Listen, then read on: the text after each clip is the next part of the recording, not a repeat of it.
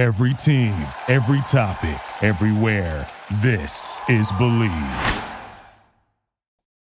And now, this is the moment you've all been waiting for. We are live on the Charity Stripe podcast with your hosts, Alex, Josh, and Nick.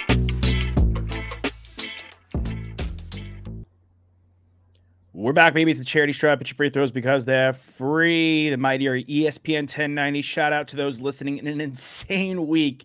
We have boots on the ground. Dear friend of mine in the space. Great writer. Great covering the Patriots report for the Believe podcast network. Christopher Price, one half of the team with the other half. Chris Hogan, great Patriot, joining us today live. Boots on the ground. You're in the thick of things, man. We'll start off. How surprised were you? What's the vibe like in Foxborough right now? And then maybe what's next for Bill and what's next for the New England Patriots as far as head coach goes? First of all, it's great to join you today. It has been a really strange 48 hours here. I thought initially there was maybe a chance that they had a shot at finding some sort of common ground. And that would have meant Bill taking on a GM. He talked about that with us during his season-ending press conference. He sounded almost conciliatory with the understanding that, look, I'd be open to bringing someone in. But as we know now, that is not a possibility. So right now, the mood around Foxborough, I'm right outside the stadium. We just came out of the press conference with Bill Belichick and Robert Kraft. The tone is pretty muted around here. And it's fascinating to look at this franchise that's been so steady as she goes for such a long time, now having to deal with this strange new reality. I've covered this team for 19 seasons, I go all the way back to 2001, and I've never had to cover a coaching search before, so there's going to be some new stuff to get used to around here. This was a strange season. We had to get used to a lot of new things around here, and now this is the next step. I will say this, to answer your last question, Robert specifically alluded to rooting for Bill Belichick, except when he plays us moving forward. So I think the expectation is that he's on the lookout for his next job, wherever that may be. Yeah, I think, obviously the Chargers maybe make the most sense, but, they're 10 tones down, it seems, for Jim Harbaugh. We'll see if he leaves Michigan, and there's obviously insane news going on with Nick Saban retiring, Pete Carroll leaving Seattle. It's almost like a changing of the guards in the football world. But Bill, in the most ironic way, would go to Atlanta, which I think would just be simply, or Tampa Bay if they get bounced. I think with both of those situations would be absolutely hilarious and completely ironic. What's your takeaways though from Bill Belichick? You've covered the team again for so long. Like maybe what's a lesson and a valuable thing you've learned from him at your time at Foxborough? That you need to set up a better succession plan when you lose your franchise quarterback. And I think the initial idea was that, and that's not my ultimate takeaway, but I think that over the last few years anyway, maybe the last 5 years, I think that's the biggest thing that I've learned. And Bill is an avowed fan of Mike Shanahan. And I think when you look at what Shanahan did in the post-Elway era in Denver, look, they weren't as great as they were, but they were back in the AFC Championship game within 4 or 5 years. I think that was the hope, that he could find a way to make it work, put together an offensive line, put some pieces around, the quarterback that you do have in place, and, you take your shot going forward. But, he botched the post-Brady dismount, for lack of a better term. And I think that's what people are going to take away here from the last 4 or 5 years. Look, he's the greatest coach in the history of the game. He is. There's no doubt. He's got 6 rings, Super Bowls. The resume is without peer. But at the same time, I think for me, the understanding is they did not have a plan. They did not have a succession plan in place when Brady left. And I think, the end game is what we're seeing today. Do you think like his pride and hubris maybe was a bit of his downfall in New England? Like, because maybe it seems a little bit too proud, like he could figure it all out. And like, one of the bigger things, and you talked about having a GM come in, right? Is maybe a lot of people feel he's lost a step. And I think it may be a bit harsh, but lost a step as a GM and as a talent evaluator. And I think, he didn't really make a crazy move. He loves to hold on to his picks. He stayed and he took Mac Jones. That didn't work out. He's recycled continuously the same coaches rather than giving new opportunities to guys. So do you think his pride and the way he views himself and the way he's viewed his past success and maybe his inability to change ultimately hurt him in New England? Yeah, I think, Josh, I think he is still a great coach. X's and O's, day to day, week to week, teaching the game. That's what he still loves more than anything. And I think you're going to see that with him wherever he goes next. I think his downfall in the last 5 years has been from a team building perspective. I think when he had guys like Scott Pioli here, or when he had Scott Pioli here, I think it was a really good combination of talents. And look, the analogy is always there. The fact that, it was the Patriots and the Spurs who figured it out. You had the owner, the superstar, the GM, and the coach all kind of pulling on the same oar.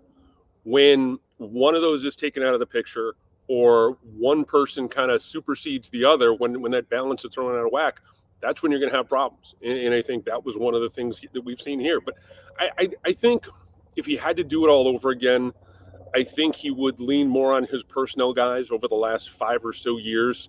And again, not just the Brady stuff that we talked about before, but the idea of, drafting for need as opposed to taking what they perceive to be the best possible player available. So there's a few things he would do over again, I think, ultimately, to answer your question. But I think, from a team building perspective, their questions remain as to how he handled, this most recent stretch of football. Yeah, and his counterpart in college football, Nick Saban, retires. We speak about the changing of the guards, but I completely agree with you. It's sometimes you have to loosen the reins a little bit and bring other people in to get their knowledge, and I think it's ironic you bring up the Spurs because they have Wembanyama coming in this year, and I think a lot of people felt, okay, the Patriots took a turn for the worse, but Caleb Williams is coming out. Maybe it's like they're paralleled Pop and Wembanyama, Caleb Williams and Bill. Is this more of a surprise than Brady, or were you, I guess, more expecting this one? I think you could kind of see this coming in some form or fashion. The only way they would have been able to avoid it is if they'd figured out a way to work with the GM. Yeah. And whether that would have been, I don't know, Louis Riddick is a name that I floated out there, but someone who could help Bill when it came to personnel questions. Yeah. Someone who could help when it came to, someone who could push back a little bit when you're saying, maybe you don't want to take Cole Strange with the first pick. Maybe you want to go in a different direction. I think that is, that's the thing.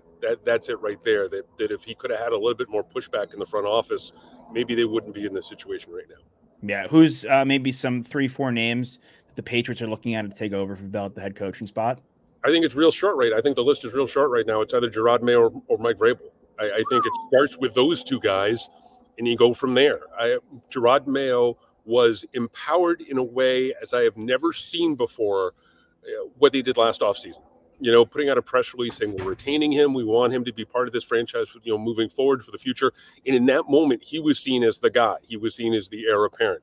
And so I don't know if they've specifically promised the job to Gerard Mayo, but I think the list starts with him, jumps to Mike Vrabel, and kind of moves from there. This is not a franchise that's going to go too far off the radar. I don't think they're going to be players for guys like, Ben Johnson, for example, or Frank Smith. I don't think they're going to go, kind of crazy like that. They like to kind of position themselves as forward thinkers, but at the same time, I don't think they're going to necessarily try and find one of those guys. Shane Waldron's another guy who I think is interesting, especially given his New England roots. I mean, he coached prep school here. He went to Tufts. So there are a few commonalities, but look, I think it's a short list, and the two biggest names on it are Vrabel and Mayo. Yeah, Vrabel coming home would be great. Mayo's obviously a guy that's fully from his entire professional career playing, now coaching, has come up through the New England system. Shout out to Tufts, go Jumbos.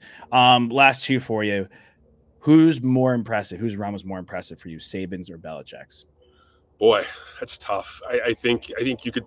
I'll be accused of being a New England honk, but I'll say Belichick, just because he did it twice in two very distinct eras. Two almost a decade apart, in the salary cap era, in the era of free agency, with everything designed to bring teams back to the same point.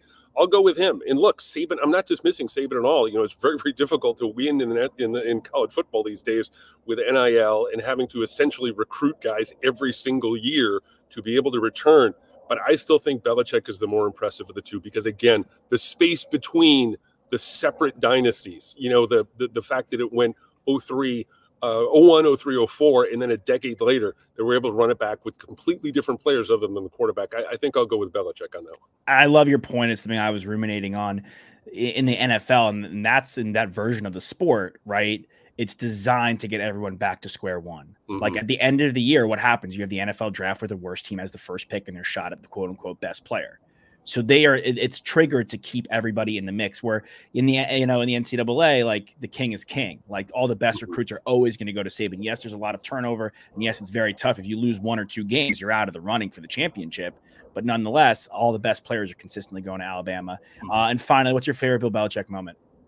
Boy, that's tough. I talked to him. I was lucky enough to run the Boston Marathon a couple of years ago.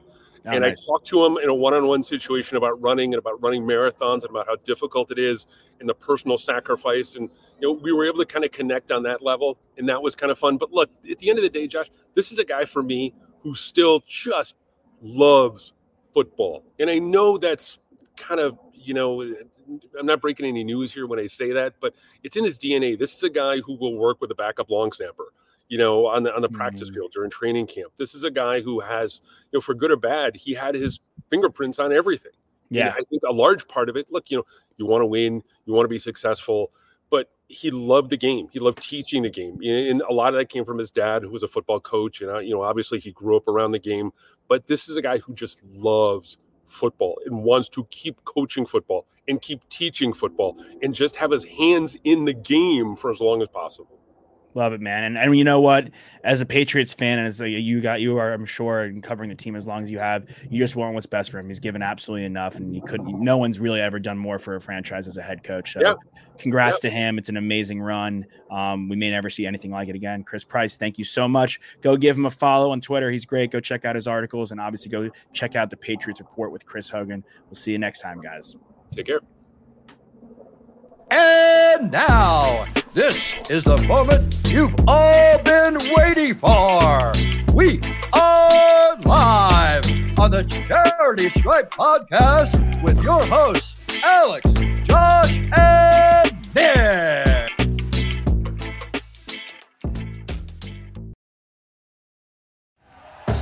Thank you for listening to Believe. You can show support to your host by subscribing to the show and giving us a 5-star rating on your preferred platform. Check us out at Believe.com and search for BLEAV on YouTube.